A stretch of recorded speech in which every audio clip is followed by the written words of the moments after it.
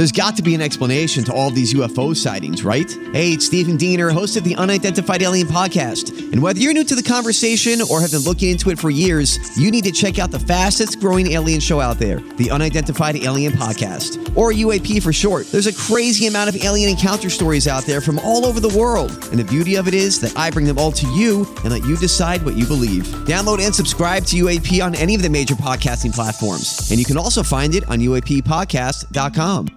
Yes. Welcome into the Tim McKernan Show on the Inside STL Podcast Network. It is September 13th, 2021. We are in the HomeLoanExpert.com studios. Timothy Michael McKernan, Action Jackson. Action Jackson, what's the word?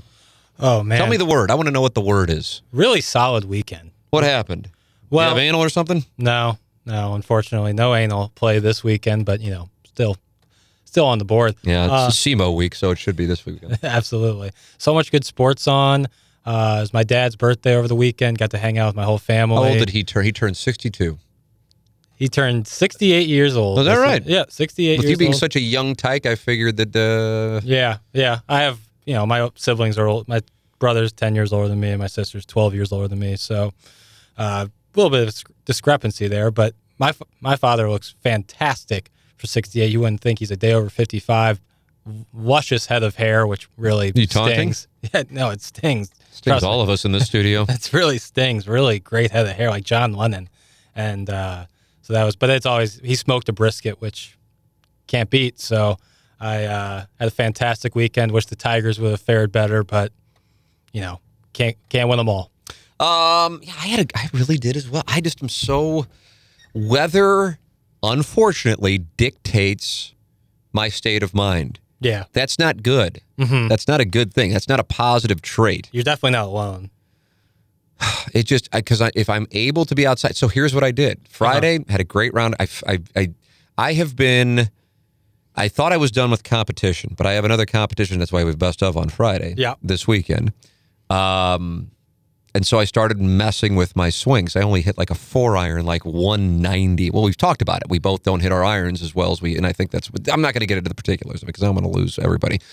So I started messing with my swing with swing instructor, Craig Story, who is ridiculously, I don't know too many people who know the golf swing better, but he throws a lot at me and I need to go step by step. And so my game, which you have bore witness to, I think Bore, the Bore. Bore, is it Bore? Yeah, we'll go with it. I mean, I just was a disaster. Yeah. And then I was playing in the game where I play money game. I'll give the game because it can get, I used to say, well, the most it can be is $96 a hole per person. But I guess what's 96 times 2? 182? 192. Nurse? 192, right? 192. Yeah. So theoretically, it can be that if there's a repress. So let's see. There's a $20 Nassau, and then if you're down to, automatically new bet starts. So you could have 1 million of those going. Not 1 million, but a few of those going at once. And it's only for 9 holes. It's not for overall. So they close out on the 9th, and they close out on the 18th. Yeah. And it's $4 a point, and there are 5 points a hole. 1 point for whoever in the four. It's 2 people against 2 people. 1 point for whichever team has procs in regulation. There's no procs if nobody's on in regulation, so closest to the hole in regulation.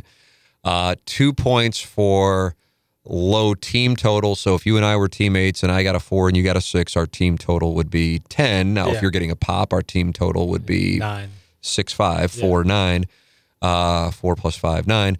And then whichever of the 4 has the low ball, the team gets the total. If there's a birdie, it doubles.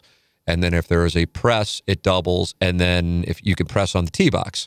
And so if you press after you see your opponents, because the team ahead always hits first, and then the next team that pressed, you can get repressed if they hit shitty shots. And now all of a sudden you can have, you got to dig in. Yeah, and almost keep like a notepad just to keep everything I honestly, together. each hole, I won't go each hole because I know it's annoying. I'll have an idea of who won the hole, but I sometimes don't know on all the points. Yeah.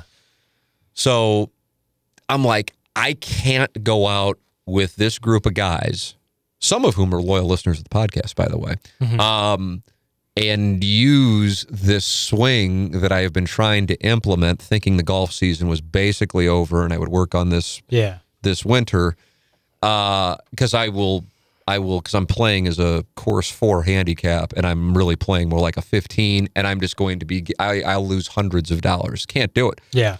So I just unpacked it and went back to my old thing, and then went out and shot 2 over. So it was lovely that I can go back and forth in between the two things, because I was kind of like, once I go to this, I won't be able to go back to the old thing. Certainly. The old thing has a much higher floor but a lower ceiling. Yeah. The new thing has an incredibly low floor, but I think it's the thing that'll get me to, I think I'll get to a scratch golfer, and I think I'll get to a plus, but it's going to take a lot of work, because it is, I don't think anybody's watching this outside of you, but it is turning, using the knee, which I don't do. Yeah.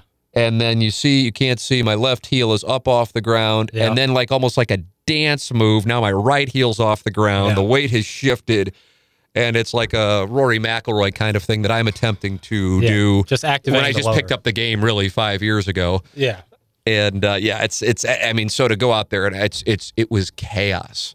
And so I've abandoned that. But either way, that wasn't what we were talking about. We were talking about the weekend. So I did that on Friday and then played again, but took my son out yesterday with 2 of the guys I regularly gamble with, for sure, which is usually intense, but they're just like, oh, we're not gambling. Just come out. He was great. He was so great. We went all 18 holes. They loved him, screwed off, had fun. He hit balls. He hits a nice swing for 4 years old. Certainly. And, but then the one day I didn't go outside, for the most part. I went to my niece's soccer game with my son on Saturday morning. My whole family was there, and that was cool. But very much so. I came home. Jameson was with my in-laws. Anna Marie was going to be out there, and she's like, you have 7 hours of just absolute do whatever the hell you want to do. Yeah. And I thought, oh, I'll go home, I'll eat, and then I'll go up to the golf course, and maybe I'll just go out there and practice or whatever. That'll make me happy, and then I'll come home and I'll watch Missouri, Kentucky. Yeah. There it is. But Oregon, Ohio State was such a good game. Such a good game.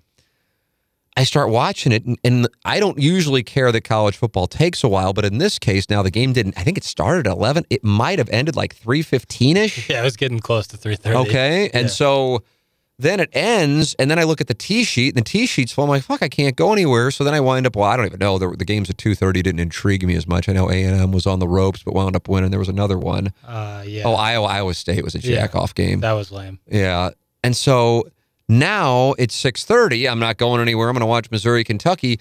That ends at whatever time, 10-something. Yeah, 10. I love watching Gabe's Power Mizzou. Do you ever watch Gabe's Power Mizzou postgame show? Like the drink with Gabe thing? It's great. Yeah, it's takes great. callers. He takes calls. It's so I own a part of me, Anna Marie, and my son, too. I love the fact that he's laughing at this shit. It's great because that means he's got a demented sense of humor. I suppose it's not surprising since he calls me an asshole. So we're already on the right track. But we're watching Gabe deal with the phone lines, honestly. And part of me, Anna Marie and I are laughing and my son's laughing. I don't know if he knows what he's laughing at. And I love, like, Gabe might be one of my Mount Rushmore of favorite people because it's just absolute. He suffers no fools. Yeah. It's the greatest. Yeah. And yet he's in this role of not only covering a, big time, I'm not saying Missouri's Alabama or Duke, something like that, Alabama football, Duke basketball. But, it is a big time. It's an SEC school. Yeah. But it's a tortured SEC school. It's not like Vanderbilt, where it's kind of like we went to Vanderbilt. If we win something great, we're all multimillionaires. We went to Vanderbilt. We're good. And Mississippi State kind of, I think, probably accepts what they are. Yeah. Ole Miss has its party scene, plus the people who go there, I think, are just going to whatever's going on with that situation. I feel like half the St. Louis metropolitan area goes to Ole Miss now. Missouri kind of, I think, and listen, I want to see Missouri win. I'm sure some Alabama fans would hear me say, I want to see Missouri win a football national championship. They'd probably do a spit take, Yeah. Or even a Georgia fan or a Florida fan. Mm-hmm. Hell, maybe even Arkansas fan. But that's where I am on it. So Gabe is not only this guy who's handling being the college guy for a college fan base in one of the Power Fives has got to be brutal. Not all the places, probably a lot less so in the Pac-12. But he's a Missouri guy, and he has zero interest in putting up with the bullshit. And so, you can just tell it like he's a second away at any moment from telling the entire audience to go fuck themselves. and that's what I love. So here he is. And I don't view us as old. You probably do, which is fine. You don't need to put a disclaimer on. It's fine. I'm 21 years older than you. But I don't view us as old. But I know Gabe, I think I probably am coming through the lens of I have a 4-year-old. Gabe has 2 kids out of the house already. I always kind of feel like that helps color it. And so Gabe's like, I'm too old. I know he thinks I'm too old to be doing this shit. And so Missouri loses a game, and now he's on YouTube. At 10 o'clock. At 10 o'clock on a Saturday night, taking phone calls with anytime somebody would call in, they'd go, hello, hello. And it's like a bad sports talk radio brokered show. Yeah. And then even if they just called in, they start talking, and he hasn't even punched them up. And then he thinks he's punched them up, but they're already on, and they are clearly listening to the stream. So there's like an 8-second delay. Gabe's trying to talk, but he can hear the echo of himself in the background, and you can tell he's so close to just disconnecting the whole thing and going to bed. Seriously. Yeah, I've had a couple buddies call into that. Oh, they call into it? Yeah. And Anna Marie goes, who would call into this? I go, who would argue with somebody on social media? I said, it doesn't matter. It's what goes on. It's but there he is doing it, and I'm watching it. And I'm like, I'm kind of interested in hearing what he has to say, but there's so many technical issues, and I feel so badly for him because I know he's like, God, I got to fucking do this, but whatever. Yeah. So anyway, now it's 10:30. Now my son's going to bed, just like most 4-year-olds, at 11 o'clock. Yeah. And I'm going, I didn't do a damn thing with this day. Yeah. And yeah, I bet on football. Shipped it again, Jackson. Virginia, we gave it to you as the lock of the week on Pick 6. This wizard, I'm telling you. Yeah. He felt terribly about Iowa State. He was off on that, although he was on the under, and I didn't use it as one of my picks. But I used the Iowa State -4. He felt terribly about that. What else didn't he hit? I went 3-3, Pick 6 live on the live stream and on the Tim McKernan Show, presented by Tell 'em We're Due. I know he went 3-3. He won BYU. He won Virginia, Illinois. We missed Oregon, Ohio State over by a half point. Oh, my God, yeah. And that was the same score with like 8 minutes left to go in the game. Yeah. They just needed I thought for sure, but it's so weird. He texted me with like 10 minutes left. He goes, we got to get some points. And I'm like, we're good. But then I was like, oh, shit, he's texting me, and therefore it matters. Yeah. It's like I'll give my dad these picks, and he'll be, he's square. Yeah. And as am I. I'm just getting good information, which makes me winning. It's got nothing to do with me. And he's like, well, we're good on Ohio State. And then sure enough, they don't cover it by a half point. They scored 63 points in 3 quarters, but they scored no points in the first quarter, and that's why it didn't cover. Combined, no points. Arkansas, Texas, under which Texas scored on 4th and 2 with 2 minutes left. So that hurt. So did I go 4-2 or 3-3? 3-3. What's the other game I lost? Iowa State, Oregon, OSU over, and then Texas, Arkansas under. Okay, all right. And you hit Coastal, which was the freest money of all time. Now, that was a sweat, though. See, that's the thing. You can't complain when you win a sweat and you lose a sweat. That's part of the deal. It's like when people would tell bad beat stories in poker. If you play poker, you're going to have bad beats. It's just the way that it works. The math is the math. Yeah. Anyway, what's the fucking point of the Adderall sessions? The Adderall sessions is this. I have discovered, and I'm glad I've discovered it on week 1, that even when I'm betting, even when I've got action all over the place, that if I stay inside and I watch games, it is unfulfilling and I don't feel good. Mm-hmm. So I think if I would have gone out and played golf or hung out with my family or whatever the rest of the day, not that anybody did anything, went to my niece's soccer game and that was it, and been outside the house, I would have been able to appreciate and enjoy the Missouri game and like, that was nice to be able to watch a game and whatever. But when you did it for basically 9 hours, I feel empty inside. I hear you. Yeah, that was me yesterday watching football for 6 straight hours. So I'm like, I've got fuck it, whatever. And no, I'm not going to say it. I think another lesson I've learned is, even though it's not my money, I know when you talk money, for whatever reason, people get it's a thing. Yeah. So, but the Tam Avenue Capital Partners were active on DraftKings. No surprise. And I spent a lot of the day on Saturday and Sunday morning, building out rosters. And I'm like, I don't give a shit. I'm going to go out and play golf. Yeah. And if it winds up working out, God great. bless, yeah. If it doesn't, I'm not going to sit in front of the TV and be watching school. I'm just not going to do that. That's not what I want to do. I'm not saying people who do it, they're wrong. I have learned for me personally, and it's taken a while because I felt this way for a while. Like on a Sunday night, when inevitably we don't win money, or if we do, it's nominal, that I go to bed and I go, God, what a fucking waste of a day. Yeah. What a waste of a day. Now, if I had some people over, or I went to family member's house and watched the games and spent time, but sitting in front of the TV and just watching games and gambling, for me, is a negative thing. Even if I'm winning money, it's just a negative thing. Now, if we would have won the million, different deal. But so I'm just like, I now know it. I guess when late October, early November rolls around, you don't necessarily want to be outside anyway. But there's just something for me, unfortunately, where I need to be outside. And I got to do it. And I feel better once I do it. It's like yesterday. I got up super fucking early, 6 o'clock.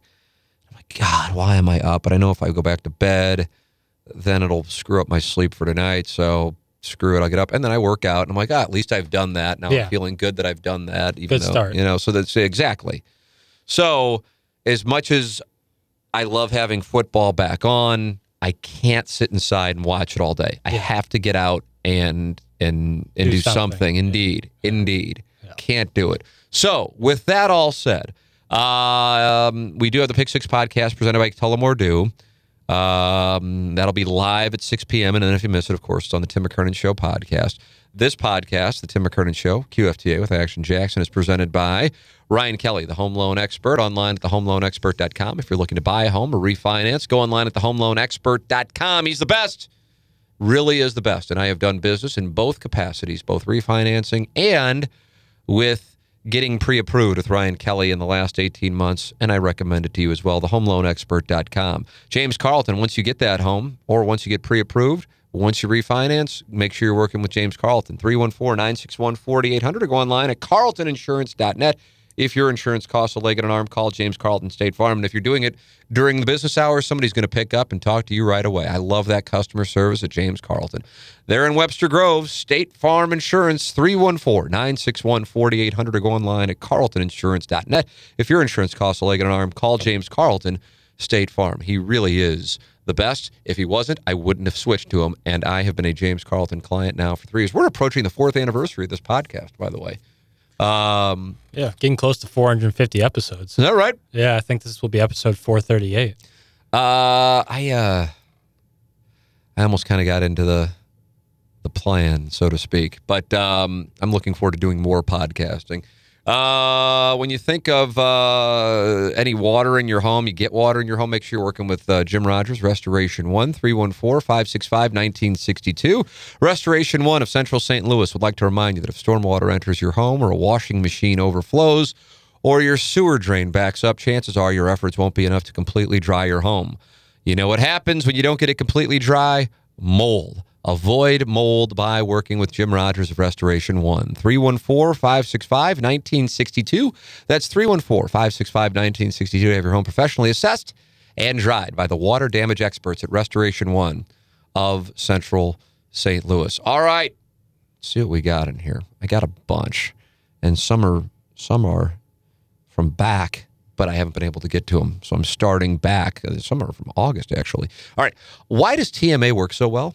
I try to do one TMA question to appeal to the crossover. Yeah, I like that. I like that play. Why does TMA work so well? What is the secret formula? With the lineup changes / fill-ins of the show has had over the past couple of months, anytime there is someone who fills in for either Tim or Doug, it feels different. Jackson filled in for Tim and did a great job. This kept bringing me back to the question of what makes a show so great. Why does it work? First thing, you have to analyze the 3 main characters, Tim, Doug, and Iggy. The way they play off of one another is amazing. Never a dull moment. That dynamic immediately made me think of the classic comedy duos where they have the funny man and the straight man, like Abbott and Costello, Laurel and Hardy. Hell, you could even bring in the 80s with Beavis and Butthead. Iggy would be the funny man with all of his countless stories of incest and debauchery. Doug would be the straight man gawking at Iggy's crazy tales and providing a great counterbalance. That led to me to think where Tim lands in the dynamics of the show. It came to mind that there is another classic comedy team that fits TMA perfectly, the Three Stooges. The straight man is Larry, Doug. The funny man is Curly, Iggy. And the third guy is Mo, the ringleader, Tim. Tim, just like Mo, is a great mix of both straight and zany. Has this dynamic of classic comedy been conscious or subconscious? Have you ever noticed the similarities of classic comedy and TMA? Do you have any other insights into why this TMA lineup works so well? Keep up the great work. That's from Josh. I saved it. That's one, now that I've read it, I almost want you to edit out because I kind of feel like in a way it's self-indulgent. I so often I think about like Buck Swope being in here or like interviewing us because I feel like it's like when Jay was asking me questions, I'm like, oh, the audience wonders this, but nobody in the audience communicates it to me, but they communicate it to Jay, or I know Iggy gets DMs from like the same guys 50 times a show. Yeah. So Iggy's kind of the secret pipeline to the audience, although I don't know if Iggy knows that we know he's the secret pipeline.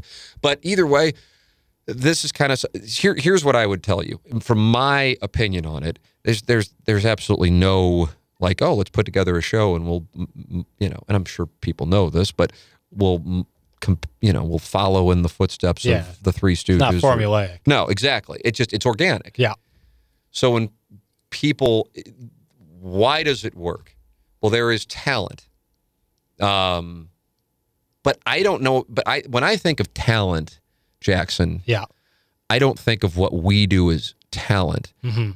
I think of, I don't even know what to say like a Michael Jordan would be, but even Jake Woodford, I'm picking an obscure member of the Cardinals. Certainly. The ability to throw a baseball is an ability that not everybody has that fast. Yeah. In talking with Adam Long, for example, and how he's, one of the tops on PGA Tour in hitting fairways, but distance, when I'm playing with him, he's hitting at 40 yards past me, at least. He's middle of the pack on distance. And I go, can you do that? He goes, no, some guys are just born with it. Yeah. They just have fast twitch muscles and that's what they can do. So that in that sense is talent. I think what specific to my role and what I do, I don't think I have a talent. I think I have a brain that doesn't function properly. Properly being the way the bell curve of brains function. I think something is wrong with me. And I'm not saying this to be self-deprecating in a sense. I mean, although I know it can come off that way. And because it's unique, it can come off as a talent. But I think the fact that I can sit in a room, and even if you weren't here, no disrespect to you, I would still be talking and could talk for 2 hours. I don't necessarily think that's like a talent. Now, by definition, I guess it would be called a talent, but I just think my brain works weirdly. I think the memory thing is weird. I think my, I don't even know what the right word, ability to argue, but in a way that is like, almost like Will Hunting in the How You Like Them Apples scene. Yeah.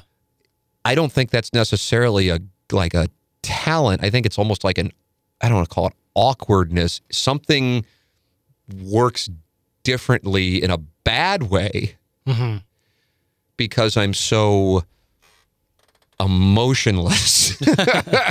You avoid the ad hominem. You don't go at people like personally if you ever argue with someone. Maybe that's it. I'll try to make it because people prefer anecdotes than this type of shit. And then I'll get into what my observation is of Doug and Iggy. And by the way, before I go there, it's funny to read like the main characters in the show, Tim, Doug, and Iggy, when if we would have said, what would it be now, 14, 15 years ago, the main characters in the show, Martin, the cat, and Tim, so let's, but I realize most people haven't been listening that long, so they don't understand, and then it's like, Jackson does such a great job. Well, Jackson wasn't even part of the show a year ago. Yeah. So there have been a variety of pieces, and yet the thing continues to move along. But with that all said, there was some girl next door party. How familiar are you with the girl next door thing? Because you're familiar with it, but you would have been like 13 when it was like we had our final one. Yeah, all I know is a lot of grandmothers passed away. A lot of grandmothers passed away. It was brutal. And I'm sure some of the people listening to this don't even know what I'm talking about. Not some of, a lot of the people. It's really how Inside STL went from just being a website to being like surviving and now owning this content and TMA, although not operating. I want to make make that clear. And it was a girl next door, and some girl came up to me at a Hot Shots, and it wasn't a Hot Shots employee, complaining about something with the vote.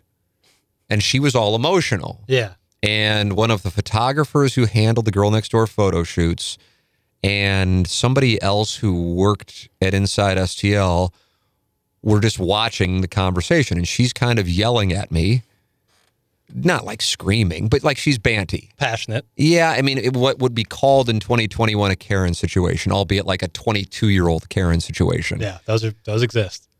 And I didn't engage. Yeah. I just let her say her piece. And then at that point, I think the fact that I didn't engage might have freaked her out because I think she like the reward for her was reptilian brain. So therefore we're going to fight. Yeah. And then I just directly, without like raising my voice or anything, I just laid out points 1, 2, and 3, why she was wrong and that she's wasting my time. And if she has anything else, come to the table with facts. Otherwise, I have a job to do. And she just stood there like, Yeah, shocked. like she got dunked on. Yeah. And then the two girls who were watching it go, "Oh my God, that was like weird to watch." And I go, "What was so weird about it?" I just told her what happened. She goes, "Yeah, but you like destroyed her, but you did it so calmly that it was like she doesn't know how to react. Like she's like a statue, And I go, "Yeah, well, I wasn't doing it for effect. She was just wrong. I recognize when people are trying to bait me. And most of the time, it's like, okay, go fuck yourselves. Yeah. I know what I've got, and I know why you're in a position where you're trying to bait me because some things haven't worked out for you. And so I'm not going to give you what you want, which is a reaction. Yeah. But in my mind, that all plays out. And so therefore, that is how it comes out. So to tie it to something personal, whether I'm arguing with a significant other, I guess it's only really when I'm arguing now.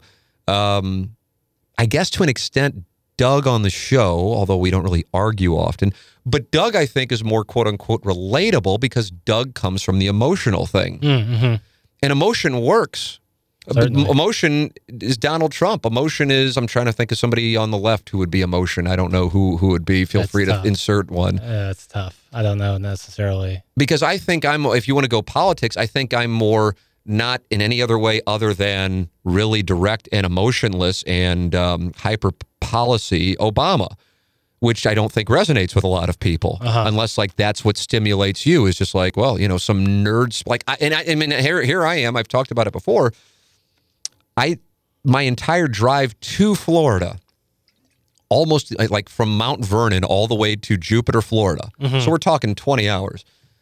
I tried to get through Barack Obama's book, which is him reading it. And it was like torturing me because it was so fucking boring. Yeah. Which worries me if I were to ever write a book. Like I might need like I'll tell the story. Well, Doug will know most of the stories anyway, but I'll tell the stories to Doug, and then Doug can do it in a way that'll make it more relatable, so to speak, because then it'll be more emotional. Because mine will be, well, Dan Marshall did this, and then I did that, and then we put him out of business. But there's more stories to make it more amusing. But when Doug argues emotionally, and I think more people are emotional than they are analytical, and I think people relate more to emotion than analysis. People relate more to love. People relate more to religion, even though from an analytical standpoint, it makes absolutely no sense and is,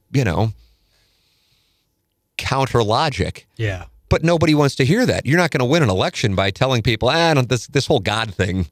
There have been thousands of peoples over the course of humanity who have had a variety of different gods. I don't know why ours is right and theirs is wrong, but whatever, you will immediately lose said election. Yep. So therefore, to base policy on God would strike me as ill-informed. But, I can't say that stuff. But I'm not running for office. So I think my quote-unquote talent is actually a flaw. I don't think my talent is something that I realize it's unique, but it's weird in the sense that it's not like I like with Doug. Mm-hmm. Doug appeared on the show today for the first time in more than a month. And to me, I almost felt like I was listening to a stand-up comedy act. Yeah, seriously. You know? Yeah. Like he had material. Yep. Now he had his reason for having material. Yep. And we had discussed that via text last night. But that's who he is. He is just an inherently funny person, i.e., talented person who can, but also gets what he's doing. Yeah. Self-aware. Yes. Yeah. God, I don't know if I want it. There will come a time, and it might be on, whether it be my last day of the show, his last day of the show, the final day of the show, whenever that time comes, I feel like, and I got done with the phone call with Doug, and this was maybe a year ago at this point, and I went upstairs and I said to my wife, I said, this is why Doug Vaughn has been on TV, and he's been on TV nonstop, I think, since the late 70s, starting in Minnesota, then to Miami. I mean, not just like Minneapolis. I'm talking Rochester, Minnesota, like a super small market. Then to Miami. Yeah. Now, granted, Miami wasn't as big then as it is now, but still, it's a big jump. And then to St. Louis, and then worked in radio for 14 years on top of it, and never had a problem. Like the cleanest rap sheet. And then on top of it, anybody who would work with him, not just say stuff publicly, but anybody who work with him would say, yeah, what can you possibly say negative? A+ guy. Absolutely. Yep. Part of it's the self-awareness. Certainly. So it's just, but with that all said, that's a talent. And I'm going to talk about self-awareness being a talent, although that's a great trait. Mm-hmm. His humor and his ability to deliver humor is a talent. Yeah. That's a talent. Yeah. To me, that's a talent. Yeah.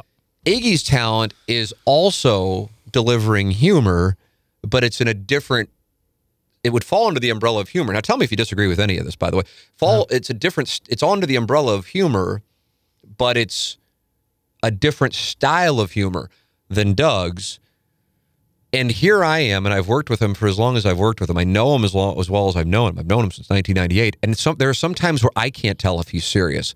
So to me, his talent is his ability to deliver a line and have it be as deadpan, monotone as possible, that he has people who love him, he has people who hate him, but they can't get enough of him either way, which is a talent. And he doesn't give a fuck. Yeah. That's a talent. Yeah. You are talented, and I know it. I can't figure out what it is yet. Well, here it is. I'll tell you. These are usually the things you don't say to somebody when they're sitting in the room, but you're going to get it now. Cool. Likability, ambitious, great attitude, perhaps the best attitude we've ever had on the show. And in a way, it sounds like a compliment. At the same time, when you kind of like list it out, it isn't that much. It's like, kind of winning the, the NFC West in 2010. Yeah. But nonetheless, I mean, because I fucking love Joe and I love Pete, but I think the shit surrounding the show on the outside would wear him down, and understandably so. Yeah. And then, but also a talent to be on air, which the great thing with you is you don't really care if you're on air. No. Didn't get into this to get on air. Just get into it, I think, because you like the show, right? I mean, that's basically the bottom line. Yeah. So you have the dynamics of the show. Matt Rocchio, who is currently board opping for the program, and who knows, might be board operating for the program for the next 10 years. I have no idea. I truly don't have any idea. Has an ability to fire the drops that add to the show. Yep. That's a huge ability. Huge. Because it adds to the show. Yeah. And is a really good guy. Yeah. So the key, though, to me, if you're like, okay, that's fine. You've given me 10 minutes of an answer, but you still haven't really answered the question. The key is everybody understands the dynamic of the show, which is you're in the reindeer games, you're going to get attacked, and you're going to attack, and you can't take any of it personally. Mm-hmm. Yep. That's it. Yeah. Because that's what because it's a roast. Yeah. And if you have anybody on the roast dais, reacting negatively, it absolutely blows up the dynamic. If you have any of the people on the dais not getting along, then those two people really can't roast each other, because then it's like, are they roasting me or are they taking a shot? Yeah. And never, when I've been present anyway, have I felt like anything on the show has been taking a shot. So not since I've been here. Yeah, for sure. well, yeah, definitely since you've been here, and it's just that's the key. That's the key. Usually when I talk about Howard Stern now, I talk about the interviews because I rarely, not even rarely, never listen to anything other than the interviews. But I was playing golf with one of our sponsors I made reference to earlier, James Carlton. And he said, boy, Howard Stern's back, and he's in the news right away. And I go, really? What the hell happened? Oh, yeah. Are you aware of this? Yeah. Do you know what it is? Let's see if you know what it is. Him going after that anti-vax radio guy. Now, have you listened to the segment? No, Okay, I read the story. But Yeah, so it's one of those things, and I've oftentimes said about predicting the death of my career or TMA, however it'll go. It'll be a newspaper article writing about it without people listening to it. I was That's what aware it'll at be. the time that this is going to be taken out of context. So James goes, oh yeah, Washington posted a big story on it. And I'm like, oh, I got to go back and listen. So I listened to it. First off, it is so damn good. It really is. I think what I think of when I think of the show now, like my negative when I think of his show now is like, oh, it's like Tan Mom and it's Ronnie the limo driver and it's, I guess he's got some news reporter guy and holy shit is he, he was very graphic about his gay sex life. Oh, I mean, here I am. I'll sit on this show all the time going, I'm as socially liberal as it gets. And I'm like, oh, God, I guess I'm not as socially liberal as it gets. Or sex positive. I mean, yeah. I'm listening to it and it's kind of amusing, but I'm like, wow, okay. This is putting my social liberalness and sex positivity to the test. But either way, whatever. That's not the point. The point is, he's the Adderall Sessions. Yeah. He's the Adderall Sessions. He's all over the place. Oh, yeah. So so I'm listening to that to try to get to the point where then the story, I would guess 10% of the people listening to this are aware of what the story is. I wasn't even aware of it as a Stern listener. That he was saying, I'm tired of being cooped up in my house. I'm tired of that because he's really abiding by COVID restrictions. Yeah, listening to that, I'm like, is this Manhattan? Or I think he's out in the Hamptons. I don't know where he is now. Probably Long Island or something like that. Or are we just super, as weird as it might sound, liberal in St. Louis and Missouri with it, or conservative, however you want to view it, and they super liberal or conservative with it in New York? Is this a totally different deal? Because to me, it's like, yeah, I'm out and about, and most of the time I'm not even thinking about it unless I'm going into a place and I'm like, oh, I got to go grab my mask. So that's where my mindset is on it. And he's like, he's not leaving the house. And then he went off on a tangent about radio guys, a number of conservative talk radio guys who were making fun of people wearing masks, talking about how they're anti-vax, and then how they died and how he was, celebrating that essentially. Now, when I listened to the segment, I'm like, wow, this is going to be, based on what I had read, I thought it was going to be this big thing. Yeah, like pre-planned. No, like a bigger deal in the segment. Okay, I gotcha. And, well, I think it was pre-planned in the sense he knew we wanted to talk about it, but he wanted to talk about a variety of different topics because they hadn't done a show in like 2 months. Yeah. But it really wasn't that big of a deal. Now, when you read the story, you would have thought this was this big thing. But the juiciest quotes are that, and that's it. He doesn't spend a whole lot of time on it. But he's like, these guys, I mean, it's the, they're sitting there, and then what are your dying words? My dying words are, I wish I would have taken the vaccine,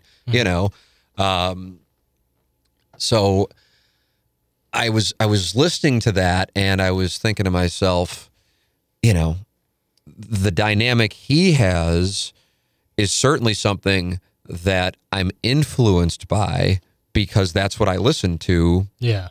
From the time I was in broadcasting school to, starting our own show without question and hearing that dynamic. But the difference is it's basically him just talking with Robin kind of agreeing, and then he will bring in the news reporter who then he talks to about his gay sex life with his Colombian model boyfriend. And then he moves that piece out, and then he brings in audio, which he then comments on, and Robin will agree with and laugh, and then pushes that out. And that's it. So that you have the multiple piece dynamic. Yeah. But the multiple pieces are pushed in and out, and it's all built around Howard. The difference on our thing outside of $500 million versus that is all of our pieces are active on the air at any moment, and I think understand that they are welcome. You are welcome to be on the air at any moment. It is not like, okay, well, you're a producer, so you can't interact. Yeah. I think we all kind of recognize the certain topics, like when the Cat was on the show. Yeah. When we would talk Missouri football, it's not like he would go, well, I'm out. Yeah. He just knew he didn't watch it. It wasn't something he was nearly as passionate about as me, Doug, Pete. And why would he get into it? When Doug and him would get into something on politics, it might not be something I'm all that into. Yeah. And then I think sometimes people in the audience would take it as, oh, somebody's mad that the topic's being brought up. No, you let the two people who know it best or most passionate about it get involved. Yeah. Iggy takes his smoke breaks oftentimes when we're talking sports. Yep. The Cat would, he would announce, but I think that was for TV purposes, the plausible deniability, that he was getting wings when we would have a porn star on. Yep. And I get it. It wasn't like it's Jim Hayes or Doug Vaughn, for that matter, never once, ever have or has, whatever, said, hey, I think we shouldn't talk about this topic. Ever. Whereas I'm sure plenty of people go, man, I wonder if their TV jobs would have a problem with this. That's just the truth. Yeah. But they withdraw from the conversation if they're like, this might get me into trouble. Or Doug will make sounds to make it clear that he is not on board, at least publicly, even though internally he's loving it, with the conversation. So, as I call it, the plausible deniability. Yeah. So I think the key, and another thing is, I think, and it might sound weird to answer this question of why has it worked. We're not friends. And by that, I mean, we don't hang out. And I want to take it a step further. No one hangs out. Like, it would be bad if you and me hung out. Or it'd be bad if you and Iggy hung out. Or it'd be bad if me and Doug hung out and then the other people on the show didn't. You see what I'm saying? Yeah. Like, if everybody's kind of the individual, but then all coming together to create the team. Yeah. There isn't a clique. No. And that's a thing that you don't think about until then somebody asks, well, why has it worked? And then you got to go think to yourself, well, why has it worked? Because I know we sit down and talk and we're not thinking anything. Yeah. But I think that's something that's important. I think if, take your pick of whomever, really, were to hang out away from the show, I think it could, I don't want to say it could cause problems, but then it's like, if the two of them were giving somebody shit, it could be like, they're, picking on somebody not in the, you see what I'm saying? Yeah, because then you're like, I hear what you're saying. It's tough to say. But. Yeah, it's a weird deal. And again, I want to make it clear. I mean, we all, I guess we are friends, but we're not like hangout friends. Yeah, that's the way I would describe it. Never once has anyone when I've been here been like, hey, I'm going to this bar if you guys want to come over and we'll watch this game. That's not the case. Right. But I would say we're all extremely friendly. Right. And I think it's an accident in the sense that it happened that way, but I actually think it's important for a success of a show like this, where the root of the show is giving shit and getting shit. Yep. Because if you're ever in a spot, and it's happened, I'm talking about however many shows we've done, 17 years times, 15 segments a week. That's a lot. So inevitably it's happened. But for real, I don't know if I can count it on two hands how many times it's happened where it's like, okay, there's a little tension between these two people right now. You recognize it. But I don't know if you could have a show like we have if you did have a clique or something along those lines. So it's good in that sense. And I think a lot of it is just the byproduct of where people are in their lives. Yeah. When I was in my 20s and getting after it, Doug wasn't going to be over at the strip bars with me. The Cat wasn't going to be over at the strip bars with me. Now we're all parents, different stages of our parenthood. You're 23, so I theoretically could be your father. Yeah. Doug could theoretically be mine. Yeah. We're at different points in our lives, but everybody comes together to bullshit. And I also think that's a thing. Even though it is, however many people are on the show at whatever given moment, all white guys, there are different age perspectives and different political perspectives that come to the table. And I don't think anybody demonizes, another thing, I'm arriving at answers as we go, demonizes anybody for their opinions. No. And that's huge. That would be a problem. Like if somebody, Doug's politics probably the most well-known of the group, And if somebody's like, well, I can't possibly, like kind of the emails that I'll occasionally get, how can you work with him? Or why do you let him say that? You know, those kinds of things. Like if I were to say, Doug, hey, you can't say that about this person or this policy anymore. Yeah. Doug has never once said, hey, you know, I have a TV job and, you know, I know you worked there, so you know the deal. You know, can we just not talk about threesomes or cucking or whatever? Yeah. That would suck. Yep. And by the way, I would get it if he would do it. Yeah. But it would suck. Yeah. Because every day we sit down there and it's like we can talk about whatever. Anything. And I'm sitting in here with you and I feel like I can talk about whatever. I can say whatever. Now, that doesn't mean you can then now break the law. You can slander people. There's a difference there. Mm-hmm. But, you know, you can spout off falsehoods. There's a difference there. But as far as opinion goes, even if I completely disagree with it, I don't disrespect it. Yep. And I think that's an important thing. So now if somebody's sitting here going, okay, well, I want to create a show like TMA, I don't know how the fuck you would do it because when it gets down to it, it's all of these different individuals coming together for the sum is the greater than the whatever parts thing that I always butcher anytime we're asked about. It's a tough one. Yeah, the whole is the greater than the sum of its parts or something like that. Yeah. You're in the right ballpark. The whole is greater than the sum of its parts there. Yeah. All right, Jackson, I've given my opinion. You have now been a part of it, but also a listener. What is your opinion? Yeah, I think last week we had the perfect example of it, in my opinion, was at 8:05 we had Ozzie Smith, and at 9:05 we had Lisa Ann. Yeah. Like doing both. Like when the Blues won the Cup, that was a great show. Same as if we do something goofy and Iggy tells some story about Hito. Also a great show. The Rams relocation thing was, I mean, really outstanding work by everyone on the program of covering that. And at the same time, that's like the start of when cuckold talk became a thing. It's the best of both worlds, essentially, because no one wants just straight, no, I shouldn't say no one, because plenty of people do. But for me personally, at least, I don't want just straight sports talk. I don't think younger people want that. No. I don't think younger people want that. No, they don't want that for 3 straight hours. And at the same time, But if the Cardinals were in the NLCS, they would. When Yeah. the Blues were in the Stanley Cup run, not even the Cup final, they would. It just depends. But if you have to force it. Yes. And I'm so grateful. Listen, it's been well documented. Not all of it certainly has been documented about, you know, the fascinating situations the show has been in over the 17 years. Mm-hmm. But one of the things that has been a constant is we have never had, not never, but not in the last I don't know how long.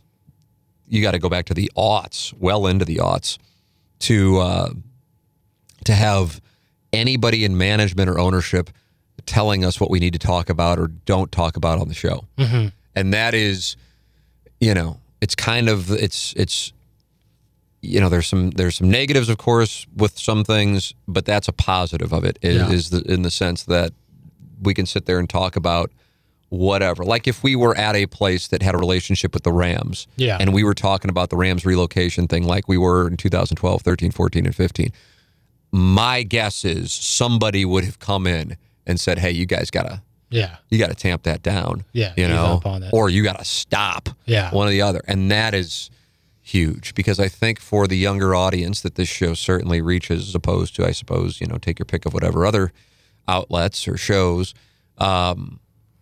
so much of what a younger audience, I don't even think wants, but just expects, is authenticity. Mm-hmm.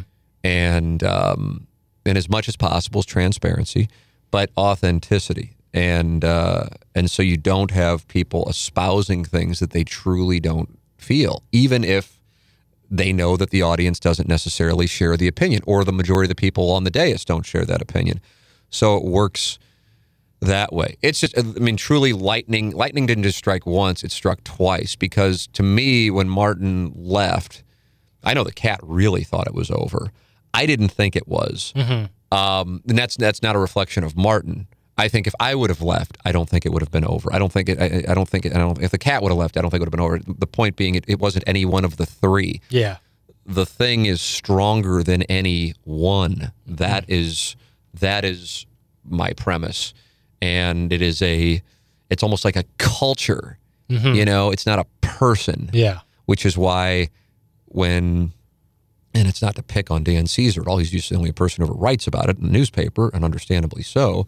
But when it's like, oh, Tim McKernan's show, and I'm like, yeah, it's just not. Yeah. And I know I've said this a bunch, but it is not my show. It's also not Doug Vaughn's show. It's not Iggy's show. It's not your show. Yeah. It is our show. And that's why when somebody says, the key players, you, Doug, and Iggy, and I'm like, okay. I mean, 5 years ago, what would you say the key players are? 10 years ago, what would you say the key players? And the names would change. Yeah. And that's my premise. All right, I've answered one question, and we've already gone 25 minutes, so I got to go. Hey, Tim. Oh, a real live girl. Ooh. I've seen the question, but I didn't realize it came from a real live girl. I've skipped the one that I was going to go to next. Well, I'll go to the real live girl first. It's not what you think it is. And honestly, I was debating whether I initially was hitting delete, but I'm like, oh, I'll answer it because this will be a quick hitter. Cool. Especially if you would have said an over and under, I would have helped me get to the over. A good bullet. Yeah. Hey, Tim, as someone who has listened regularly or has only listened regularly for 2 years and podcasts a day late to the shows, and about 3 weeks late to QFTA, I apologize if you've covered this in the past or recently. One of the great things about the show is the live reads for the sponsors. I'm surprised to hear an audience member say that. I will tell you, it is the greatest thing about the show because it's why the show exists. Yeah. That's another thing, by the way. Uh-huh. This is out of nowhere. Yeah. Where do you think I'm going with this? Let's see if you're really on the page. Because sometimes I feel like I just go off on tangents, and I don't blame you for kind of tuning in and out because it is the Adderall sessions. Certainly. But my way to catch my son at 4 is I'll go, okay, what did I just say? And he has nothing, This is kind of, I'm going to now put you to the test. Yeah. Do you have any idea where I'm going with this? What I was about to say, another great thing. Another great thing. And you've heard the first 2 lines of the email. Is how much they like an advertiser's, like Mark Hanna's calls. Well, I'm going to say yes. Okay. That for as many live reads as I do, and I've had to do them all while Doug has been out. Yep. So I'm doing some of the ones that Doug normally does, which therefore means I'm sometimes doing 3 or 4 in a row, which isn't the way we historically structure it, but because of the circumstance, we have to. Yeah. Because I'm averaging 19 to 21 per show. Yeah, we're in that range. Okay. I can't stop the show and then do one and then stop the show and then do one. Can't do it. No. But I really feel like I said this on the radio today, and I mean it in a big way, because when I was initially texting with John Vaughn about his dad's situation, more than a month ago at this point, I'm just like, I really hope that people respect your family's request for privacy. And in the back of my mind, I'm like, 99% of the people will. Yeah. But we're going to remember the 1% who won't. Yep. And honestly, it's been incredible how people have handled it. I think there are some things going around that are inaccurate. I saw a little, what I thought was kind of like, okay, the group text thing. Now somebody's starting to try to maybe cast it out into the fan page and see if they can gain traction with it. Yeah. Because there are a bunch of TMA listener group texts, which is fine. I mean, it's like I have friends, we group text. People have met each other on the fan page and they're friends. Yeah. And you'll get screenshots asking, is this true? This person says this. But that the audience has for as much shit as we all get, your approval rating on the fan page, I would say is it second or third on the show? I'll say Doug is first, Iggy is second, you're third. You might be second though. I don't know. I think know on that. I think I'm fourth and Raby's fifth. Yeah.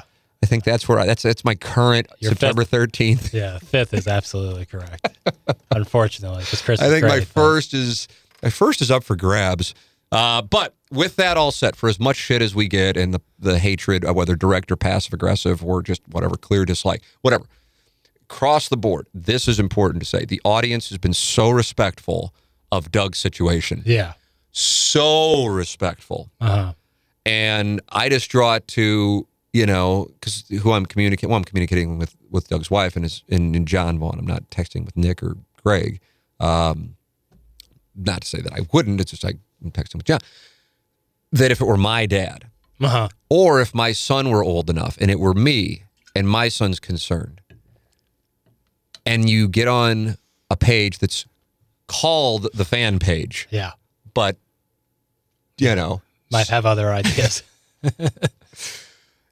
And people were speculating on the health of my father or if this is, well, hell, I mean, now let's say my son's 16, so 12 years from now, and he's reading stuff, people speculating about me, that would be brutal because you're already concerned. Yeah. And now you got that part to it. Yeah. And that was the thing when I was talking with John right out of the gate. I said, hey, I know this, but I said, think about this part and think about this part. And then also I know, this is how, this is how your dad feels about the fan page. Yeah. And so with regards to, I said, we just got to be careful on this because, for as much as you and I, both on the left, okay, feel about Doug, who is obviously on the right, yeah, all it would take would be one to go, oh, I bet he didn't get vaxxed and he's got COVID, and then which, bullshit. But either way, and then it spins into now we're going to debate what's going on with my dad or with my husband if you're Jody. And people speculate, and then and like me or you, who are the current admins on the thing, neither of whom are on there all that often, don't find out about it. Yeah. And it's just there, and it just percolates into something grotesque. And you're worried about your dad's health because nobody at the time knew exactly what was going on. Doug clarified it this morning on the show. If you want to go back and podcast, it was the 8 o'clock segment 2, that would be brutal. Yep. And that's what I was concerned about. Again, not because like 50% or even 10% or even 5% would do that. But all it takes is one or two. Yeah, those are the ones you remember. And it's usually the sleeper cell ones that are lying dormant. They join as a real account, but then they change their name, and then now it's a burner, and then they just want to start shit. Yep. And that's what I was worried about. And for real, I've had one DM, I've had one email, and then today I got a text, but I don't think the text was coming from a bad place. Not that the email and the DM were necessarily coming from a bad place. It just totally went against what the Vaughn family requested, which was just requesting privacy. Yeah. But I mean, you're talking about a passionate audience, for better or for worse. Sometimes it's great, sometimes it's not, but for better or for worse. And the most popular guy on the show is just out all of a sudden. We don't know ourselves exactly. Doug himself doesn't know exactly initially what's going on. Yeah. And understandably, people want to know. It's human nature. Yep. If I listened to, I don't know what a good comparison would be, because Stern wouldn't be a good comparison. But if I listened to a show I loved and, the most popular guy is just all of a sudden not there, inevitably, I'd talk with other friends of mine who listen to the show. I'd go, what do you think's going on? What's going on? Have you heard anything? That's human nature. Yeah. And I don't chastise anybody for that. That's done privately. It's when it would go public that would have been an issue. And so that was handled so, and has been handled. Now Doug's appeared, so now most people think it's a conspiracy. It's been explained, but and he sounds great, which can really put everything to rest. But that that has been, and I'm not sure every audience does that. I can't speak for other audiences. I don't know other audiences, but I love our audience for that. Yeah. That is such a great thing because it's the first time the show has been faced with that. Yeah. And people respected it. And, I love Doug in a friend, and we've been through a lot together, for 20 years, but he's not my father, in Jody's case, not his, not her husband. And I'm just like, I don't want this group of 4 people who don't know what's going on with their husband/father to be exposed to some of the toxicity that we are exposed to. And it's not limited to the fan page, text inbox, emails that we get, and you're thinking nobody will do it. But when you add in the element of politics, that was, again, it wasn't going to be a bunch of people, but 1 or 2 going, well, I know he's got COVID, because all that would take with that, and he didn't get vaxxed, and so he's getting what he's deserved. Yeah. And that's all, and be like, that's when the emotions you can lose control, because you're already on edge as it is. Yep. You know, I mean, you're so close with your dad. And can you imagine, you know, essentially the same age as Greg Vaughn, I think. Yeah, basically. Yeah, and Doug's essentially around the same age as your dad. And if you were reading this while you're worried about your dad's health and somebody's on there. Couldn't imagine. Yeah. It would be Yeah, you'd have a tough time keeping it in. Yeah. And so that's what I was trying to think of, like, okay, how can I do whatever I can to help keep that from happening, even though I can't completely control it. Yeah. And when it got down to it, the audience just was incredible. I can't say enough about it. It's one of those things. It's like the when we raised money for Officer Blake Snyder, if I'm not mistaken, at Sperring Middle School or elementary school. I apologize for not knowing. I know it was Sperring, and we raised like $25,000. And I'm just like, I'll be eternally grateful for that. Yeah, Larry Nickel.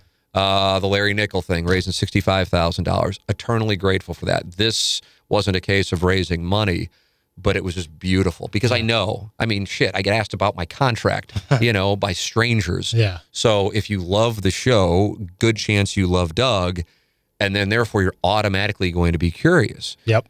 And people handled it privately and respected the Vaughn family's request for privacy, and that was just an incredible thing. All right.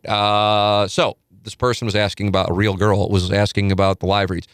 Whether the live reads are hilarious, whether it's you or Doug using pregnant pauses for effect, copy that plays off show content, or mistakes in the copy, like driving St. Louis traffic to sheet stores in Brooklyn, or referencing events in the past. They are must listen to, unlike the spots on other podcasts to which I subscribe and fast forward through.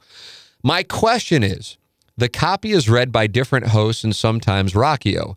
How is it determined who will do the read? Does the sponsor get to choose? Is there a premium for one host over another? If it's a national spot where they likely don't know one host from another, do you flip a coin or decide based on who makes more sense based on the product? I just listened to yesterday's show, and this email was sent in August, so this is August 24th, and it was most likely Inside Baseball, which I love, so if you can talk about this type of thing, I know I would be interested. Thanks for all you do. That's from a real live girl. Never thought I would be asked about how the live reads are distributed. But I'll answer the question. I'll go one by one. My question is, the copy is read by different hosts and sometimes Rockio. How is it determined who will do the read? In the case of the national buyers, which would be like, I'm doing a Roman spot now. Harry's back. Brooklyn, which was made reference to with the sheets in Brooklyn. Ad Results is the buyer, and Ad Results requests me to do the spot.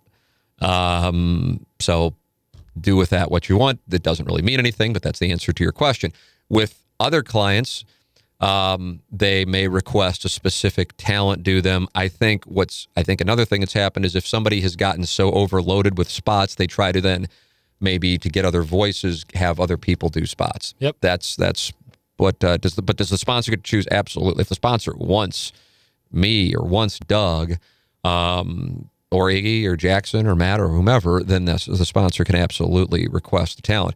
Is there a premium for one host over another? I know it like FMs there is, Nurse. That's a tough one. Yeah, it is. So, yes, but I don't think that's the case. I think there is a standard rate for a live endorsement on TMA. If it's a national spot where they likely don't know one host from another, do you flip a coin or decide based on who makes it? Well, it's not our decisions. We host the show, but as I said, with regard to the ad results, they have me doing them. So there you go. I'm happy to answer the question. I don't know how interesting it is to the majority of people, but a real live girl sends an email in and you get read if you are a female. Yep. All right, before I go on to more questions, and I'm leaving in 9 minutes, Jackson, how great is it that my son has soccer practice at 11:30 and you know I'm going to leave by 11:15 because I'm not going to miss soccer practice. I can't wait to go. Yeah, no, I'm happy. I know you're happy to be here. I can pick up your body language. You are. I'm more so getting to see your son play some soccer. That's cool. Love it. Yeah. I can't tell you how much I love this. Yeah. I don't know. And it's one of those things that, 5 years ago when I didn't have a child, I would have just been like, oh my God, I got to go watch. For me, again, I think a lot of it is I'm 44. If I were 24, I'm not sure I would have felt this way. I also probably wouldn't have had the flexibility at 24 to go do this. So I'm sure you're sitting here going, Jesus, dude, you and this, okay, have fun. But for me, I love it. Yeah. I guess I'm grateful that I have the schedule that allows me to, at 11:30 on a Monday, go run and watch my son essentially pick flowers out of the ground. Run. He'll be doing a lot of running. Yeah. Or, and the thing is, he is so damn fast when he's chasing me around the house. It's at a point now where I can't outrun him. And it's not like I'm like, it's not like, listen, it's not like I'm swift anymore, No. but it's not like I'm slow either. And I'm like, I can't outrun him. We play this thing where I run around the house, and it used to be then I would have time to go hide, and now I don't have time to hide because he's on my ass. And I go, why aren't you running like this when you're out on the soccer field? Seriously, yeah. It's kind of nuts. Anyway, I got libraries to do. Design Air Heating and Cooling, designairservice.com. The great Seth Goldcamp is the official HVAC provider of the Tim McKernan Show podcast, the Pick Six podcast, presented by Tullamore Dew, and the Ryan Kelly Morning After. If you have any heating and cooling issues, make sure you are doing business with Seth Goldcamp and Design Air Heating and Cooling. I am a client. Jackson's parents are clients. Doug's a client. It's Design Air Heating and Cooling online at designairservice.com. Jackson, tell me about Mark Hanna of Evergreen Wealth Strategies. Boy, that Mark Hanna, he truly is the best in the business, because everything he does is for his client. It's for you. It's not for him. Like, he's not doing this just because, it is his job, but he really enjoys doing it. I've talked to him. I said, what do you got planned for the rest of the day? After we talked, he goes, I got a bunch more people I got to call and get the call. How about that? But I love doing it because he loves helping people out. And he helps people out because every person's different. Like, not everyone's going to be in the same position I'm in, and I'm not in the same position they're in. And Mark understands that, and he'll help you to achieve whatever you want in your life. He doesn't care what it is. If you want to save for the future, if you want to save for next year, if you want to save for next month, he'll give you the best strategy for it, and he'll give it to you how you need, whatever person, because every person is different. And Mark understands that, caters to each and every person, and he's the best. And if you don't work with anybody, stop worrying about it. Instead, call Mark and stop worrying about it. 889-0503. Yep. Make that call, Jackson. Make it. It's the best decision I've made in the last 6 months. I love hearing that. That makes me so happy. Yeah, it really I don't is. want to know your financials, but I'd love to see where you are, when you first called, in 2 years, and how it will be on this uptick, Yeah. whereas mine was probably declining. Yeah, I'm really looking forward to seeing that too. It's such a good thing. I'm so happy for you. You'll be in such a good spot when you're my age. That's a great thing. And also Jamie Burkhardt and Clayton Patterson at Munganess, stlouisacura.com, altontoyota.com. The deal for our listeners is this. You want a 2021 car at Munganess, St. Louis Acura, or Alton Toyota? Fine, no problem. Here it is. You go out there and you tell them you're a Ryan Kelly Morning After listener, a Tim McKernan Show podcast listener, and you get $1,000 off that 2021 car just by telling them that. Couldn't make it any more simple than that. Plus, if you're looking for a pre-owned vehicle, they have more than 300 on the lot for you. You can go check that out and shop online right now for the pre-owned selection at stlouisacura.com and altontoyota.com. Tim, I just finished listening to the QFTA episode. As a longtime listener of your musings, I was actually listening the day InsideSTL.com debuted. Wow. We have a lot. Sometimes maybe I don't give enough credit to the number of people who've been listening for as long as they've been listening. I mean, that's August 15th, 2005. Sheesh. I wanted to let you know how much I have enjoyed the recent opinions and discussions regarding both St. Louis and the Cardinals on both the podcast and TMA. I moved to Westfield, Indiana 9 months ago due to a job change, but still remain a dedicated daily listener via PLTD, so thanks for that. One of the things I thought of while listening was something I heard the great Bob Bragg say one time regarding Mizzou football. Mr. Bragg stated that the problem with Mizzou fans is that they want to go 11-0 every year, playing the toughest schedule in the country, and then not cheat. Obviously, this was during the Big 8 days when Oklahoma and Nebraska ruled football, but I've always thought it was a somewhat fascinating explanation and wonder if this same attitude seems to persist with the B-Fibs today as well. One of the interesting things I've experienced during this relocation has been how different it is to move to an area where a lot of people are from somewhere else. My wife and son and I moved into a neighborhood, and of the families immediately around our house, only one is actually from Indy. That just does not seem to be the case in St. Louis. It has been an interesting adventure, having spent most of my life in St. Louis, with the exception of 2 years in Little Rock and 2 years in Springfield. Especially as an adult with a family, as the biggest challenge was helping our son adjust to a new school and finding friends during a pandemic, which has been challenging to say the least. I realize I am beginning to ramble and don't need to take any more of your time. Just wanted to give some feedback and say thanks as well and express that I think these St. Louis topics are discussions that should keep happening. Thanks. That comes from Mark, and I don't know if I can use his last name, but he includes his last name. Yeah, I did. That was just that would fall into the "you're welcome to email and everything" category. Yep. A lot was covered there. I mean, we had Mizzou, we had Cardinals, and we had living in a city where not everybody knows each other. I think that's another thing. Like the Florida thing for me isn't just weather. It's I don't know anybody. Yeah, it's kind of invigorating. I like it. Yeah. And they don't know me, and I like it. Yeah. So, but I mean, at the same time, I don't know if I like had it for like regular, like if it was after a year or two, it's like, oh, that's my life. Maybe the fact that in St. Louis, so many people, and there's no way that if somebody is my age and they have lived in St. Louis all their lives that we don't have a mutual friend. There's just no way. Yeah, it'd be tough. There's or at least no way. A mutual someone we both know. There's just no way.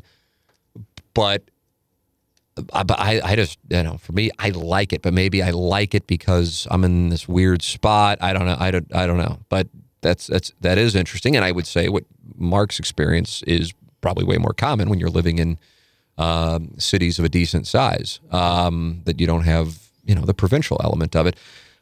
With regards to Missouri football, he didn't really have a big take there outside of Mr. Brake stated that the problem with Mizzou fans, they want to go 11-0 every year, playing the toughest schedule in the country and not cheat. Yeah, I think that and I know that this wasn't really a Missouri football email. It was more just about enjoying the podcast. But I kind of feel like the bar has moved the opposite direction for Missouri fans, is that if you like the coach, then you can spin whatever it is into a positive. Now, I don't know how they would have spun things into a positive if the game continued the way it looked on Saturday night against Kentucky, like it was going to. Yeah, that would be tough. Like if spin zone. because there were even some of the most ardent Missouri supporters who in the first half were going, wow, this team's going to suck this year. Shit, Drinkwitz was all, smoke, no fire.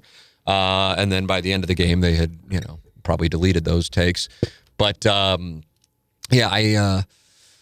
if anything, I feel like there is I don't know if it's the majority of Missouri fans or not, that settle isn't the right word, but don't dream big enough. Yeah. Like beating why Arkansas. not us? Yeah. Why not us? This year, barring a huge surprise, it certainly could happen. They're going to have to win the whole rest of the way. Ohio State, which is usually there in the playoff, kind of like Alabama and Georgia and Clemson and Oregon and I think Michigan State and Washington are the only other two who have been in there. And Florida State at the very beginning. Florida State, yeah. That's it. Who've been in the playoffs? It hasn't been really a large party of teams. Yeah. Ohio State's going to have a tough time getting in now that they've lost. They got a loss. Clemson has a loss. Yeah, so it's, can they both get in? Absolutely. You look at the ACC schedule for Clemson, I would say they're probably likely to get in. But, you might have somebody crash the party this year. Yeah. And so my point being that I'm just like, why not us? Why not us? I realize it's not there now. In college football doesn't have a St. Louis Blues kind of situation where a team comes out of nowhere. Yeah, it's kind of tough to be a Cinderella. Yes, it just isn't the way. Oh, yeah, NCAA tournament would actually be a better analogy. You can't. That's not the way that college football is almost like a 4 or 5 year season. You have to kind of have some momentum, and then you carry it over, and then you carry it over, and then you carry it over, and then you also can have a season where it starts backwards, and then you try to keep it from regressing to the point where, now you're Nebraska, and you used to be this great power. So Missouri only losing by 7, but adjusting defensively in the second half. I'm dead serious, Jackson. I know it might sound weird, and maybe I'm in a minority on it, but that's the best I've felt about Eli Drinkwitz as a coach during a game in his tenure at Missouri, which I realize is what at this point, 12 games. But, the LSU thing last year, which I guess, because when I asked Missouri fans, like, why are you so high on him? I'm not saying you shouldn't be. I'm just going, what has he done? Yeah. I'm like, well, he beat LSU. I'm like, LSU's fucking awful. what was that? So who gives a shit? Yeah. There was one road win, and it was against a dreadful South Carolina team. Dreadful. Yeah. They had to fade Arkansas, and that was the 2020 Arkansas team, not the 2021. and they got stomped in Starkville, albeit I don't count that one necessarily because Missouri was a shell of itself. But I'm like, what are we doing here with like, this guy's going to be great? And then on top of it, I don't think he's necessarily going to stay here all that long if he is great. But that's fine. That's a good problem to have. What happened in the second half there was very un-Missouri-like. And I'd include Pinkel in that the adjustments they made defensively gave him a shot. And that encourages the hell out of me. Now, from a schedule standpoint, I don't know if now you go, well, there's a game I think they could win that I didn't think they could win, because I think at the line of scrimmage where games are really decided, I think they're just outmatched. Yeah, they're bad. When you're playing against, Florida, Georgia, A&M, we'll Arkansas, see. Well, maybe. Yeah, I think the Arkansas thing kind of gets underrated around here, but I knew that people around here and high school coaches were high. Gary Kornfield was one who texted it today, but he's not the only. Really high on Pittman. And people who really pay attention to the game were like, this guy is a star. Now he's not this young social media, and I'm not even thinking of Drinkwitz. He doesn't necessarily play the game that gets the attention now. Yeah. But he's just a good coach, and he's been kind of overlooked for a while, but he's going to get things going at Arkansas. So with that said, I like that. And now maybe I feel better about Boston College than I did. But in fairness, it's not like I've watched a whole lot of Boston College football. Yeah. I don't know if I've seen them since Flutie threw the ball. So that was one I was kind of like, God, I think there's a chance they're 2-2 at the end of September, and that's going to be a problem, even if they're close games. Be 5-1 against A&M with 1 7-point loss on a packed house in Lexington. Yeah, that's a whole different. That's a different deal. Yeah. And maybe A&M isn't that good. I don't know. Or maybe A&M got by on a day they didn't have it. Let's see. Let me get one more in, even though I'm past 11:15. Let's see. What can I do? Tick tock, tick tock, tick tock. God, fine. I'll just do. Tim, how would things have been different if social media didn't exist in 2020? Well, I think it's a good way to finish. It's kind of like Letterman's top 10. Number 1 was usually the worst one of the top 10. Yeah.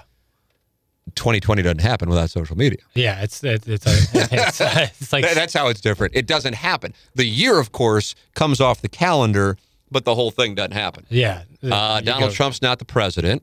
No. I say that I'm sure that for those, and we do have a lot of people who are big Trump fans who listen to the podcast, and God bless for listening to the podcast, even though you know where I am on him individually. But Donald Trump would have never become president. What else? I don't think, well, then therefore I think the reaction to COVID and what we now have with the vaccine would have been different. Yep. I don't think you would have had the people on pins and needles and or backlash to, and I'm not talking about social media backlash, but I'm talking about own personal individual backlash to things that should kind of be obvious, but now are considered woke, or you wouldn't have as much wokeness on the other side of it. Yeah. Because I feel like so much of what goes on now, and I could be wrong, and I could spend, and here I am, and I want to run to my son's soccer practice. And really, this might be the thing I'm most passionate about, because I think it's actually the most important thing in the world right now, which sounds ridiculous, because it's the first domino that can lead to an unqualified person in office, a dangerous person in office, a dangerous mindset amongst the population. Take your pick of whatever it is. And by the way, when I'm saying these things, I'm not thinking, I'm sure Trump people are like, oh, you're talking about Trump, or Biden people are like, you're talking about Biden. I'm not talking about, I'm talking about just, is that reporting is now done, I think, by and large, for likes. It's not done for what is the story. Somebody sent me something, and I immediately wanted to just go, okay, don't send me this shit. And it was because it was from theblaze.com. Yes. Yes. The Blaze. But I'm like, okay, the way the person framed the email, I'm like, okay, he's not like trying to come after me. He's like, what you said regarding social media is typified here. And I've read it, and it was good. The column I thought was good, actually, but I don't have it up in front of me, and I'm wrapping this up. And it was about Brian Kelly's misdelivery of the I'm all for my players being executed joke after they escaped Florida State. Yeah.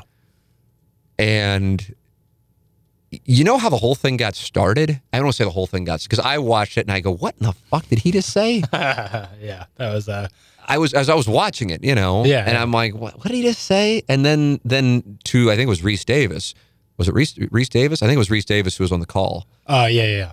He goes, and to Reese, and he didn't do the thing where he awkwardly called attention to it. Brian Kelly, Yeah. Reminiscing on an old John McKay line where he was asked what he thought of his player's execution, and he said, I'm all for it. Of course, the coach of the very bad Tampa Bay Buccaneers teams from the 1970s. I thought Reese Davis handled it perfectly. Who is his foil at ESPN, ABC College Football? Who has he replaced? Herbie? Chris Fowler. Oh, Fowler, yeah. Chris Fowler's tweet was like one of those that you see from like a 21-year-old trying to get followers. And it was like, like he literally started it with the, like me and the cat used to love talking about when somebody starts out a tweet with, yeah. It's just so smarmy. And childish almost. Yeah. Yeah. And then it's like bait. It's obvious like bait. Don't you see what you're doing? Can't you see how you're conveying your insecurities? But anyway, whatever. You're Chris Fowler. It's like Chris Fowler's doing this shit. Yeah. Like if Joe Buck, who I'm going to say I'm friends with Joe, but who I certainly have a rapport with, if Joe would have done that, I would have gone, what the fuck? Is Joe drinking or something? Like, it was a Sunday night on a holiday the next day. What the fuck? You're just above that. Yeah. And so for Chris Fowler to tweet out something along the lines, here, I'm going to pull it up. Fuck it, I'm going to be late for the soccer practice. You knew this was going to happen, didn't you? Yeah, it's inevitable. It was right from that last question about social media. Yeah. I heard social media one more. I was like, that's the spark that'll. Chris Fowler's tweet was, what do we think? Oh, the we thing. Now I'm going to throw something. I'm going to throw something. That's awful. But you're Chris Fowler, man. Yeah, it's a weird premise from a weird guy to be sending the premise. What do we think of Brian Kelly's humor attempt? It's a twist on an old one-liner saying his whole team should be, quote, executed, but this is 2021. Yeah, I don't think it works. It was a resilient W in a very tough environment. So you guys take off at the end. God, that's weird. 3,200 likes. Good for him. It's just like, what are you, like, it's just one of... It's so odd. Yeah, it's super odd from a guy who's like way above that, like way. That's like from above. like the sideline reporter who's fresh out of KOMU trying to get their traction in the John business. Talty special. That's a Talty special. Yeah, that's what he would serve up. God bless. Like you're praying to get a job. And I'm just like, and Kelly's reaction was like, oh, it was so good. God, I wish we could just like throw sound. I know you can pull sounds and we can edit this whole thing. Yeah. Whatever. He's like, you guys want to go after me for it? It was a joke. Yeah. We can't laugh at it. Fine, take me down for it. He's just like, fuck you. What are you going to do? I'm the head coach. I know. Yeah. Like, and I win. If you've been losing, maybe.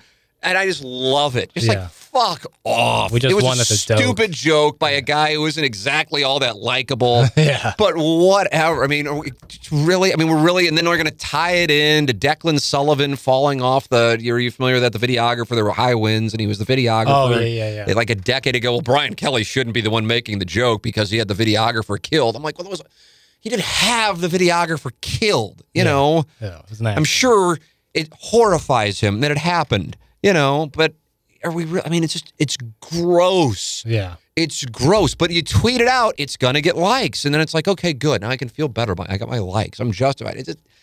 But then this article says editors used to pick what is the news based on what appeals to the most people as far as their concerns. Mm-hmm. Now the news, the top two headlines, I can't remember what they were, but the top headline on ESPN.com the next day, Brian Kelly responds to criticism. That's what it always is. I used to do this. I don't know if it was with you or if it was with Pete, where I go, okay, I'm going to pull up the Fox News headline, I'm going to pull up the CNN. I can already do it without, let's see, which jack-off headline is on there today. No, I have to say, I've been proven wrong, and I won't doctor one up to prove myself right. They're all like legitimate. Washington football team rules Fitzpatrick out for Thursday. Lions, some guy I've never heard of, out for the season. Lindor settles spat with 3 home runs. Oh, he had 3 home runs last night? I didn't know that. Did he really? I mean, I know they got in the little brouhaha. Jackson focused on football over Deal. You got to be more specific with your Jackson. Who is that? Is that Lamar? I'm going to guess. I assume Lamar. Hokies, Mitchell, they have season-ending surgery. Boy, this must be a slow day. Yeah. These are all just sports stories. Anyway, that it's done to get into the algorithm of social media. That's what the headlines are for. It's all algorithm. I can't keep going. I'm just going to cut it off because I want to go see my son's soccer practice. God bless. So we're going to have an abrupt ending. But if you ever want to get me going, that's how you get me going. Not because I'm like, I don't give a shit. I'll post pictures. It's mainly my family.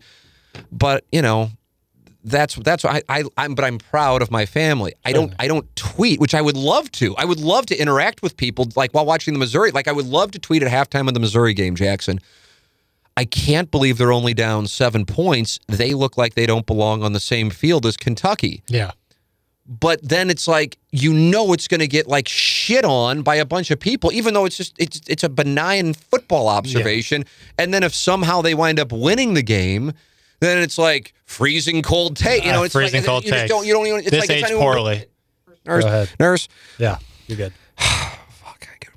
I can't do this podcast in less than an hour and a half. I got too much going on in my head. I'm a fucking disaster. That's what I'm saying. I'm not talented. I'm a mess. The key to being a successful radio host is to be fucked up. Yeah. That's that. I will go back to the University of Missouri and I'll speak to the class today. You'll only need 1 minute though. Ladies and gentlemen, if you get into radio or podcasting, if you are of sane mind and body, you will not be successful. But if you're fucked up, you'll be successful. Just embrace it. The rest of you read off the teleprompter. All right, I got to go. Thank you, Jackson. Thank you to the sponsors. This has been the Tim McKernan Show. To be your best every day, you need proven quality sleep every night. Science proves your best sleep is vital to your mental, emotional, and physical health.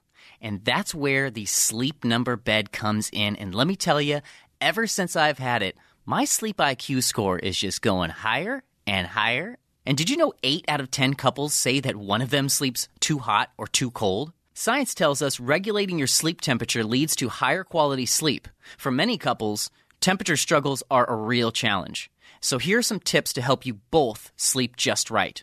Look for beds designed with temperature benefits, such as the new Sleep Number Climate 360 Smart Bed that actively warms and cools each side, so you both sleep blissfully comfortable. And now, save 40% on the Sleep Number 360 Special Edition Smart Bed, plus special financing for a limited time. Only at Sleep Number stores or sleepnumber.com/podcast1. Sleep Number, the official sleep and wellness partner of the National Football League. Subject to credit approval, minimum monthly payments required. See sleepnumber.com for details.